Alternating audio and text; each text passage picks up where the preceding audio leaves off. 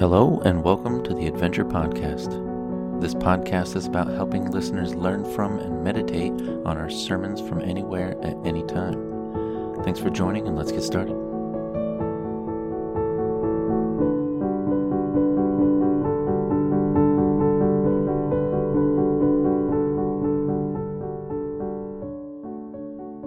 So the last spoken words of Jesus to his disciples are they're commissioning.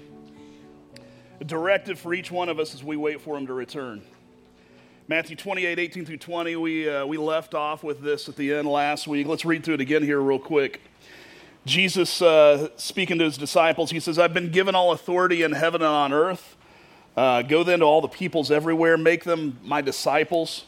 Baptize them in the name of the Father, the Son, and the Holy Spirit, and teach them to obey everything I've commanded you. So here's something that I know. Everybody who's sitting in here is here because at some point, one or more likely several of Jesus' followers invested in you. He invested in us to experience him through his family. This methodology, it started with Jesus when two guys followed him down a road, kind of stalking him, and he turned around and looked at him and go, what do you guys want? And they looked at him and said, hey, we want to know more. Where are you going? He says, come and see. Come check it out. Come hang out with me for a little while. And they go and experience life with him. And on and on and on, that same thing happens. That's how the community of believers that we call the church got started. It's the reason we continue today. That's how it works. Inviting people to come and experience Jesus works just like anything else that we get excited about. You know, when we find something we love, we find something that is life-changing. It makes a difference in our lives. No matter how big, how small, can I just tell you, some of the things I've gotten most excited about in the last few years are like the small things. They're little things that you just, like those little life hack things, that little thing you find on Amazon. You're like, this is the greatest thing that made it. There was a guy, so you guys know those little clips that you use on a radiator hose? You know, that you use pliers and you squeeze them and then they pop off and they shoot off somewhere or you can never actually get them off. Do you know there's a tool for those? And it's not that expensive.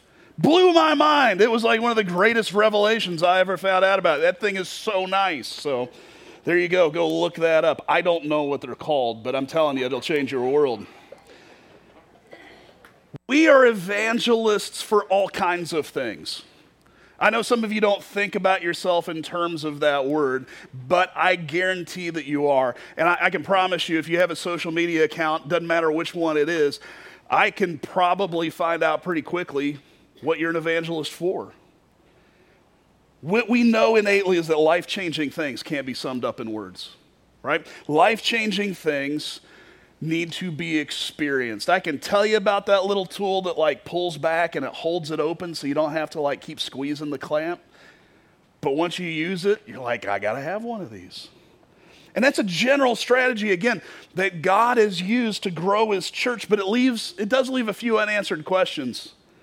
For some of you, there is one very specific question that as we have this conversation, whether it was last week, whether it's today, maybe over the course of the next couple of weeks as we go through this series, this is your $1 million question, and it is this, and it's the one blank that I can't fill in for you. I had to have this conversation with the tech guys on Thursday night. I don't have an answer for this one. How do I help? You got to fill in the blank here. How do I help this person, that person, whoever that person is? Some of you have some specific names running through your head right now. Maybe it's a parent, maybe it's a brother, maybe it's a sister or a child or a husband or a wife or a best friend. I don't know. I don't know whose name you're going to fill that blank in, but I guarantee you've probably got at least one or two that you could. And that's the $1 million question as we have this conversation. Evangelism is a great thing to talk about. I mean, we talk about growing the church. We talk about the church growing. That's fantastic. But it gets real personal when we start thinking about those people in our lives who we know are struggling and they need what we've found in a relationship with God. Somebody you know that needs to experience the healing and the peace and the joy and the hope that you've found. For some of you, just the thought will bring tears to your eyes. because you love them, you care for them. Some of you have been praying for them. Some of you maybe for a decade or more. And you don't know how to help them. How do you get them past that point? How do you help them have that relationship that for you is so important? You know, last week we watched 4 people who were interested in Jesus choose to drop whatever it was that they had planned. I don't know what they were going to do with their day. But these guys dropped it all to take a 60-mile walk with Jesus. And they wanted to see, what do his teachings look like in the real world? Like, how does this actually work out? There's no way they could have been prepared for what they were going to experience. So they head out with Jesus. Their first stop is crashing a wedding. They go back to his hometown, they crash a wedding, and they're subsequently witness to the very first miracle of Jesus' ministry. They spent some time with Jesus and his family. Have you ever thought about that? That they stayed there after the wedding and they hung out with Jesus' mom and probably his siblings. They talked to him. I can't prove this, but I really wonder, is this that moment where they had conversations with Mary and she started filling the disciples in on his birth and all the things that, you know, Scripture says that she had hid all this stuff in her heart for a long, long time? Is this where she starts sharing with Peter and with these guys? Hey, this is what his birth was like. This is what happened. These are the things that I saw and I experienced. They head over to the temple. They see a totally different side to Jesus because he gets in there and he's mad. He's mad at what he finds, and so he starts fashioning a whip and he drives out the money changers. He flips over the tables. He tells everybody that the temple is his Father's house. They spend some time listening to Jesus' dialogue with one of the most respected teachers in their culture, a leader of the Jewish courts named Nicodemus. But it's a moment later when the crowds have swollen into a multitude that I want to kind of focus in on today. So in Matthew 5, they're outside of this town called Capernaum, right next to the Sea of Galilee. And Jesus is standing and he's watching. They're coming out from all over the place. I mean, at this point, thousands of people are coming to listen to him teach. And he's watching them file in. And he's looking around at the disciples who have been kind of hanging out with him, who are following him, who are dedicated to him. And something changes because he looks at him and says, I got to start training you guys. You got to get more involved here. And so he takes them up onto a mountain and he has a conversation with them that most of you probably know as the Beatitudes and the Sermon on the Mount. Do you realize that was a training regime for his disciples? He's going to sit down with them and go, okay, this is the stuff if you're going to work with me, this is what you need to know. And so he begins with some insights into the values of his kingdom. He talks with them about what would be blessed and what would be rewarded, the things that he and his movement would be known for. He unfolds for them the characteristics of what it really means to follow him.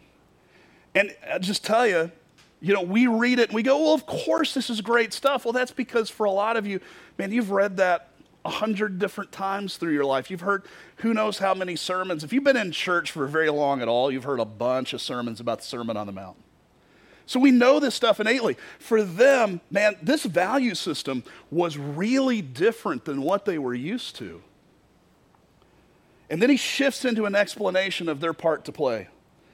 Man, can you imagine the rush just to have been around Jesus in the middle of this part of his ministry? It would have been amazing. Just to be able to hang out and go, yeah, I'm with him. Like, I went from this town to this town to this town. When my cousin was just out of high school, he ran away, and he joined the caravan that followed the dead around, and he did that for like a year and a half, came back with dreads, we had to shave his head. Anyway, can you imagine how cool it would be just to follow Jesus around? So that would have been great enough, right? But then imagine him looking at you and going, hey, not only are you just going to follow me and hang out, you have a role to play in my ministry. You're not just going to be here as like my, kind of in the background. I want you to be in the foreground. You're actually going to be my hands and my feet. You're going to help me out with this. And so Jesus lays out their role using 2 really common metaphors, simple metaphors. You've heard these before. Hang with me, because I just want to spend a few minutes looking at them. He starts with this one, Matthew 5:13. What does he tell them? You're the salt of the earth. Salt for us is primarily for flavor. My doctor tells me it's trying to kill me. Its importance today for us is actually kind of marginal. I find it really ironic. Salt's one of the cheapest things in the supermarket, right? Through history, salt was one of the most expensive commodities. It was actually traded. It was used as its own currency because it was so valuable. Why was it so valuable? It was extremely valuable because they didn't have refrigeration. Man, if you want to talk about us being privileged, you know, the biggest way that we're privileged over everybody in the history of the world, you have a refrigerator. Like, it changes your life. We have freezers. We can take and preserve food so easily. We're so used to walking in and pulling stuff out of freezers. Man, those days, food preservation, it was hard. It's a hot climate, right? And so how'd you keep food for very long at all, especially meats? Well, you use salt. Again, salt's cheap for us, but it wasn't for them. So Jesus is looking at them, and he starts off with this metaphor. He says, look, in the same way that you guys are used to using salt to preserve your food, I'm going to use you to preserve the world around you. That's one of my purposes for you. This is what you're going to do. If you're going to be my disciple, you're going to be a preservative. So Jesus is saying, look, in the same way, I want you to be that for the people that are around you. Now, for some of you, this is your story. You bumped into a salty Christian. Not that kind of salty. Somebody who lived a certain way and their lives were kind of different. The way they talked about, the way they lived out their values was a bit different than what you normally saw. The way they talked about business or family, their spouse, or maybe their marriage was a bit different than what you'd experienced. Even the way they used their money and the way they saw their life's purpose was different than what you were used to. Maybe it even seemed old-fashioned. Maybe you made fun of them with other people. Maybe you called them a stick in the mud. Maybe you said, they just don't want to have fun. But it's also what gave them credibility at the end. Because at some point, when you got to a point where you realized, man, your life wasn't providing the joy that you were really looking for, the peace that you were really looking for, and you looked around at the friends and the people you hung out with who lived lives that looked like yours, and you realized they weren't any happier than you were either, where did you go?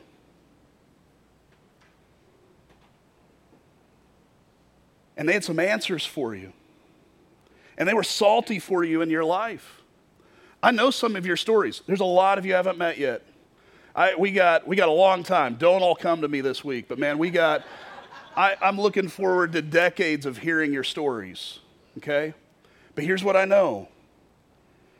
Some of you, there are some salty Christians who helped preserve some things of great importance in your life.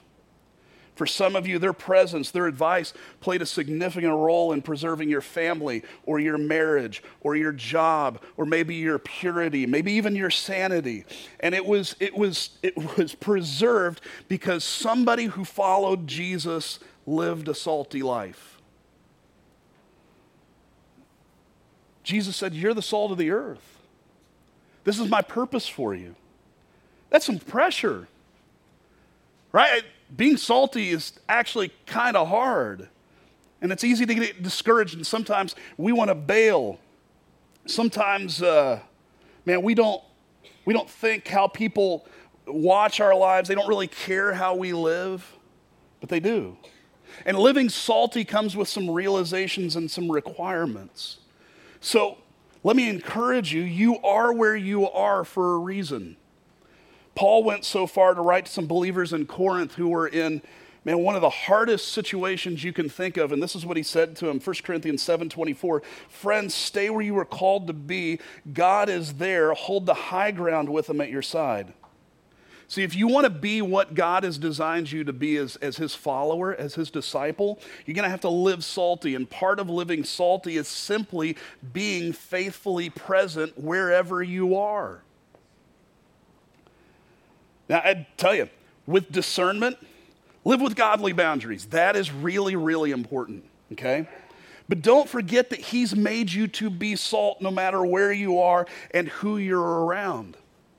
You're supposed to be a preservative for the space that you're in. Salt doesn't work as a preservative unless it's present. Again, some of you have kind of fallen into the pitfall of thinking that it doesn't matter how you live. God's going to do what God's going to do. You just do your own thing, live your own way. Hopefully last week, and if you weren't here for last week, man, get online. We've got all these online, so you're welcome to go back and watch it, listen to it later. But hopefully last week impressed on you just how important of a role you actually have in the kingdom, what God wants to do in your life. Man, it's easy to get selfish. It's easy to get to that point where we live the way we want, regardless of what God says. We just get lazy, forget that we're on mission.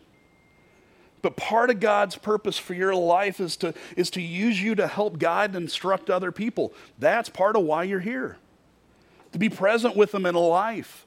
So when they get to that point, maybe that point that, again, some of you were at some point in your life where you just realize, man, I don't have the answers.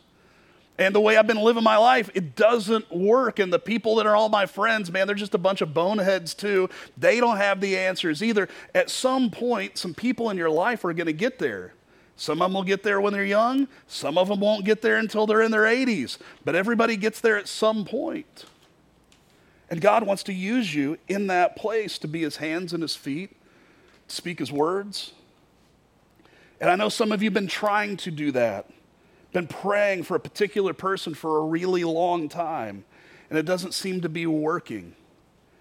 And they don't seem to be changing, and you've been around them for a long time, so it comes with a question then, well, does this really work? Is there something there? I've been trying to be faithfully present. There's another piece to being salty, and living salty also requires us to trust God's process and not give up. When I was in Florida, 20 years ago, and I was working with the gator trappers, part of what I would do sometimes is I would help them move hides, salted hides. So we'd take a hide out, and we would salt it down, and that would just help kind of keep it preserved. We'd keep it in a cooler, but sometimes we'd move it from this cooler to that cooler, or we'd get them off to a buyer or something like that. What's interesting about salt, when you pack a hide, you can't actually see what the salt's doing.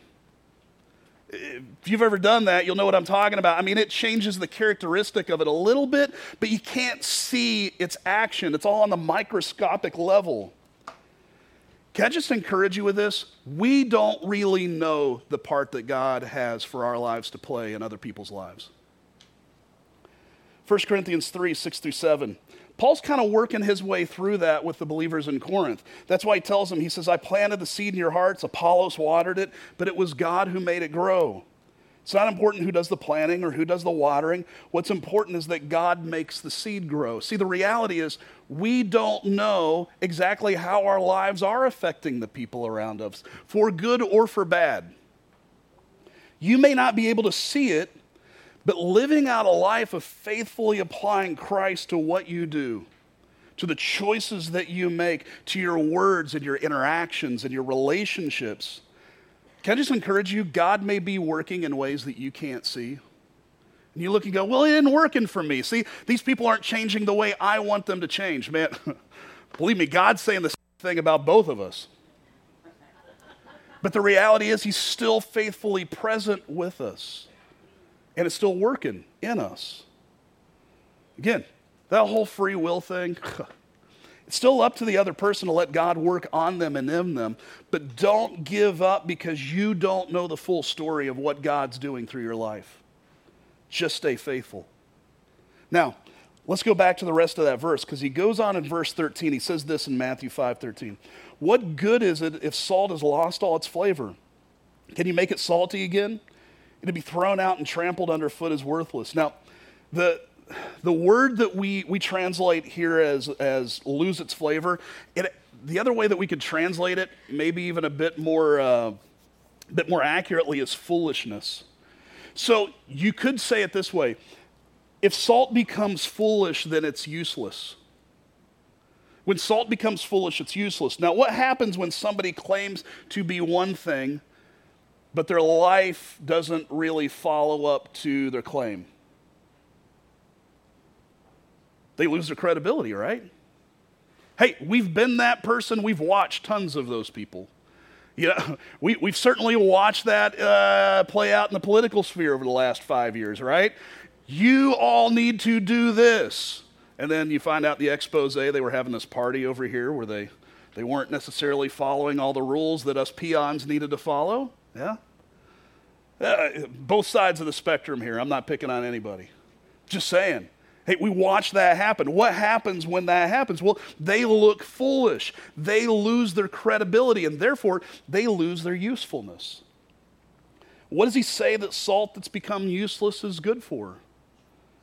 Nothing. Just to be thrown away, which ought to make us slightly uncomfortable.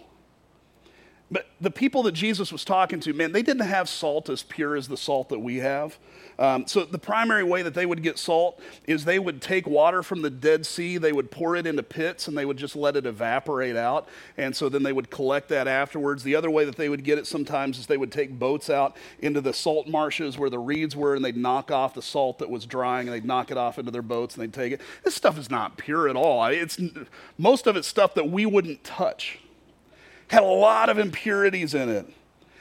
And the interesting thing is, once the salt part was actually used up in preserving meats and doing that kind of stuff, there was still something that looked like salt left. There was this white residue, this white powder. It looked like salt, kind of smelled like salt, but it didn't actually do anything. It wasn't useful. So they just take it out and they throw it on the roadways. That's what he's saying about it being trampled underfoot. Jesus says, okay, rule number one, if you guys want to be part of what I'm doing and you want to be useful to me, you got to be salty. Identify as salt, but don't get sucked into the foolishness around you. Self-identification is worthless without the corresponding attributes. Talk is cheap, right? See, lots of people make lots of claims. But at the end of the day, if the attributes aren't there, doesn't matter what you say you are. You may claim to be salt, but when you believe and live in a way that's in opposition to God's ways or buy into the way the world thinks, man, you aren't as effective. And Jesus is saying, look, I can't use you like that. That gives us a little bit of insight into another one of Jesus' well-known saying. Look at Luke 9:23. He says, if any of you wants to be my follower, you've got to give up your own way and take up your cross. How often? Daily, and follow me, right? What does he mean by that? See how these dovetail? Look, I just tell you, living salty is an active choice. You and I have to make the choice to live salty every single day. It is what it is. It is easy to get lazy. Some of us were really salty in the past, but we've lost our strength and we've lost our effectiveness. Yet the good news is in Christ, man, God can still renew our life if you let him, but you got to choose to be faithful every single day. The second metaphor or role is in verse 14. So he goes on, Matthew 5:14. You're the light of the world, like a city on a hilltop that can't be hidden. Jesus saying, look, you have light, and if you got light, the goal of light is not to be hidden. You shouldn't try to hide it. His intent is for his light in you for other people to see that. That's the goal. And again, this is where it gets difficult. When it comes to living out the parts of God's design that are different than what the world says is good around us, man, it's easy to get to a point where we go, can't we just get along? Can't we just, I just want to look. Here's the word you got to be so careful with. I just want to be normal. Really? Hey, what is that? I think that ship sailed. But I've had this conversation so many times. I had it with a guy who I was really, really close to. Still am really close to. I was talking to him on the phone. He was telling me about his marriage, and his marriage was falling apart. And he said, well, it's not that bad, not compared to the other guys I work with. Okay, it's normal for the people you hang out with, but is it good? Is it godly? Like, do you really want normal to be your bar? We want to hide. At least we want to blend in. Here's a reality about light. To shine light means it cannot blend in with the darkness. Incompatible. Doesn't work. Inconceivable. It's not the way things work. You know, a lot of us have been taught that faith is personal. It's not something that really ought to be shown. It's not something that we talk about in life. It's not polite, may offend somebody. It's just not how we are. And I get that. Faith is a personal thing. You know, we talk a lot about having a personal faith in Jesus, right? But there's a huge difference between your faith being personal and being private. Your faith, as it makes your life different, was never, ever meant to be private. Look at Philippians 2, 13 through 15. God's working in you, giving you the desire and power to do what pleases him. So do everything without complaining and arguing so that nobody can criticize you. Look at this. Live clean, innocent lives as children of God, doing what? Shining like bright stars. The point of light is to what? Be seen. That's the whole point. Light illuminates things. It reveals things. And Jesus says, look, my intent is to illuminate life. Man, I want to give direction. I want to show the way forward. I want to enlighten the people who are around you. I'm going to use you and the way that you live in me to turn a light on for people in their lives. Look at what he goes on to say, verses 15 through 16. Nobody lights a lamp and then puts it under a basket. You can do that. Instead, a lamp is placed on a stand where it gives light to everyone in the house. In the same way, listen to this, we'll come back to this in just a second. Let your good deeds shine out for all to see so that everyone will praise your heavenly Father. Light at that time was expensive. It's expensive now. There's a light that drives me nuts that my kids keep turning on at the house that we're living in because it's useless. It doesn't need to be on. It's just sucking electricity and it costs me money. I'm getting to be old and miserly. Even with LEDs, it drives me nuts. Light was even more expensive back then. You know, a family might only have one lamp burning because that's all they could afford. They definitely wouldn't have light for as long as what we're used to having light in the darkness. But they would take one light, and what they would do is they would put it, you know, generally speaking, they're all living in a very small room compared to what we're used to as far as a house. It's one big room, right? And somebody may be working on a project over here. Maybe somebody's cooking something over here. They'd take one light. They'd stick it into the house on a stand. They found these. We know what they look like. And they would take it and they would put it strategically in that room somewhere where it would give the most light to the most number of people in the house. And that's what he's saying about you. I'm going to position you strategically to provide light for people. Do you believe that? We say it, but I mean, do we really believe it? Do we live it? Is that a conscious thought as you go through your day? I am where I am right now. God's put me here strategically for this person or that person or this situation or for that situation. That's a hard thing to remember. That's a hard perspective to have all the time. And you know what? There's no middle ground between light and darkness, right? It's either light or it's dark. There is no in between. It's either on or off. Some of you are thinking, I don't know about this. It sounds hard. I don't know if I can do it. And, isn't Jesus supposed to be the light? I mean, he's the light of the world, so isn't this kind of a contradiction? Isn't this on God? One of my favorite things growing up, I grew up in eastern Kentucky. I love hiking through the woods because I grew up in the woods. I love hiking in the woods at night. And where I grew up, we had lots of cliffs, so it made it like there was an adrenaline dump as well. But I especially loved to hike at night when there was a full moon. And I could turn the flashlight off. Sometimes I didn't even take a flashlight with me. And you just walk through, man. Moonlight is beautiful. I love those. I love those hikes. No matter how bright the moon is, though, it doesn't give off one lumen of light on its own. Does the moon make light? Remember back to like fourth grade earth science or whatever it was, right? It's a big rock. That's it.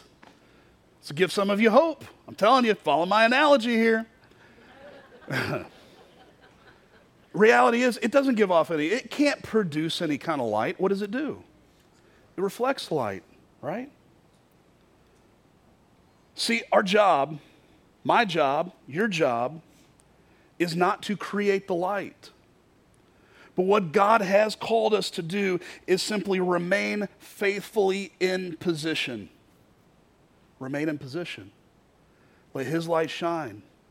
Let it reflect off your life. Let Him shine out into other people. Look at 2 Corinthians 4:6-7. God, who said, "Let there be light in the darkness," has made this light shine in our hearts so we could know the glory of God that's seen in the face of Jesus Christ. And we now have this light shining in our hearts. We now have this. We've got it. It's not ours. We're not producing it. It's Him lighting the way in us, right?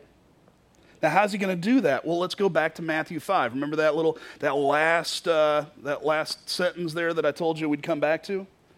What did Jesus tell him? How's it going to happen? Your good deeds will shine out for everybody to see. There is a direct relationship with how you live your life and what people believe. Don't ever diminish that. There is a direct relationship between what we do and how people view God in heaven.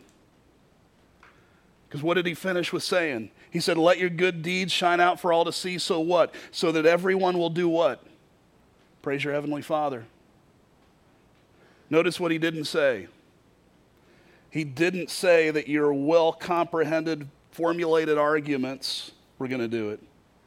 He didn't say that people would relent to your superior intellect shown mightily on social media. He didn't say the world would be amazed at the clarity of your explanation. Again, this is giving some of you hope. It wasn't any of that. What does it come down to? It comes down to how authentically, how faithfully we live out our lives in line with God and with His Word. You know, we get stuck on these questions. How do I convince so-and-so? How do I make so-and-so believe what I believe? Again, maybe we've gotten off on a little bit of the wrong question. Maybe it comes back to this thing that this model that Jesus gave us. Maybe the question is something like this: how do I live a come and see life? Jesus probably taught this lesson multiple times during His 3 years of ministry. If I know anything, it's this. If you're a pastor and you hit on a really good sermon and you get different groups of people in front of you, you're gonna wring that thing dry.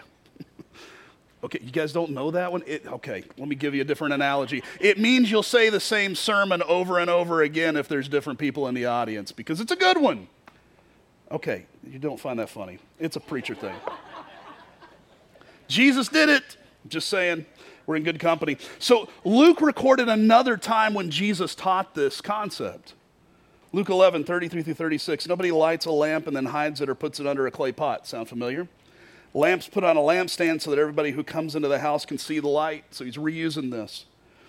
But this one's a little different. Your eyes are the lamp for your body. When your eyes are good, you have all the light you need. But when your eyes are bad, everything's dark. So be sure that your light isn't darkness. If you have light and nothing is dark, then light will be everywhere, as when a lamp shines brightly on you. That verse makes a little bit more sense when we understand that He's talking about a good eye and a bad eye. What He's really talking about is a healthy eye versus an unhealthy eye. I was talking to somebody earlier this week about cataracts. They're getting ready to have surgery. You can see a huge difference, right? Because it starts to affect the light that can come into your eye. You can't see things as clearly. You're not getting as much. It's not the way a healthy eye works. Healthy eyes are able to take in the light, and they're able to make the most out of it. The light fills the body. This is your answer. You live your life in such a way that other people are designed to experience God and His design for life through you. Some of you need some more specifics in that. Okay, here's my encouragement. This week, go back, Read Matthew 5, 6, and 7. 3 chapters, won't take you very long. Again, this is that Sermon on the Mount, the Beatitudes. You probably read it before. What you'll find is a very practical discourse on how God's design is different than the world around us. I won't go through the whole thing, but I'll give you a few highlights. Your purpose in life will be different.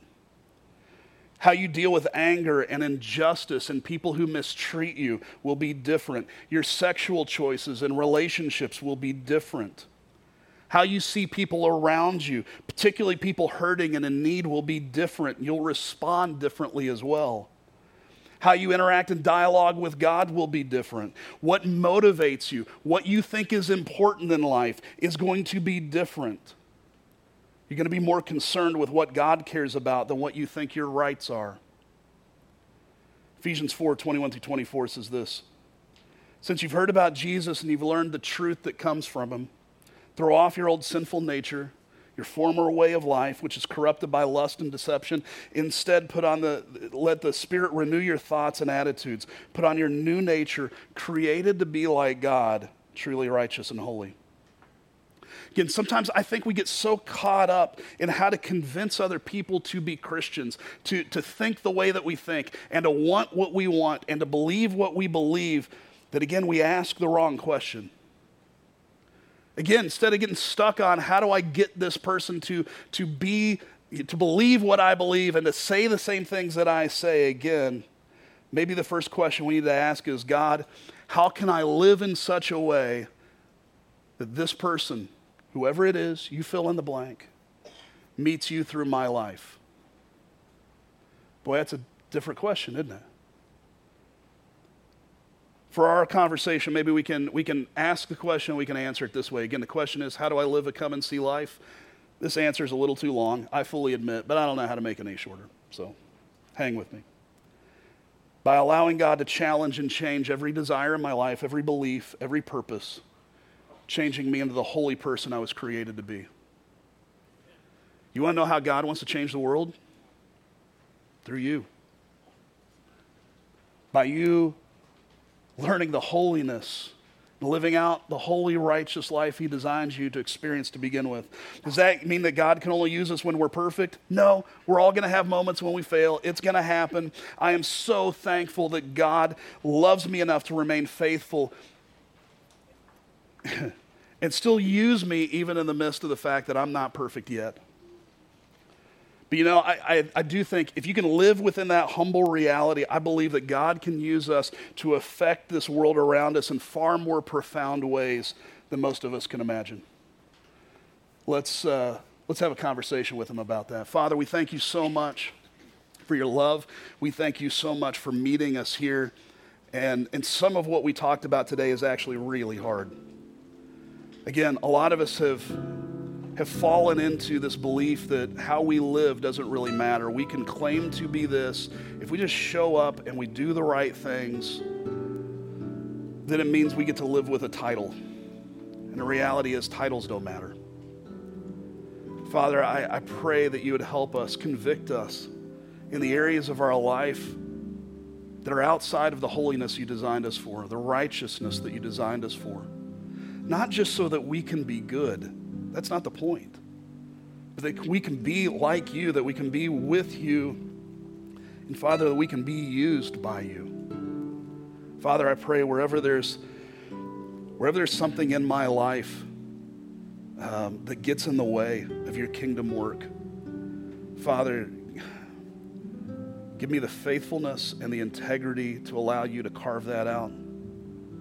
Father, and give me the courage to deal with it, so that you can change my kids, my wife, my family, people I'm around, people I work with, Father, that you can affect them through my life. Help what I believe line up with how I live. Father, we know that we can't do this on our own. That's one of the reasons why we love you. We thank you for Jesus and the Holy Spirit that works in us. But Father, I also know that we've got to give you permission and allow you to do that day in and day out. So we just want to do that right now. If there's anybody here who needs to make any decision to allow you to work in their lives, to allow you to lead them, whatever decision that might be. Father, I pray they'd make it right now. We love you. We thank you for Jesus. It's in his name we pray. Amen.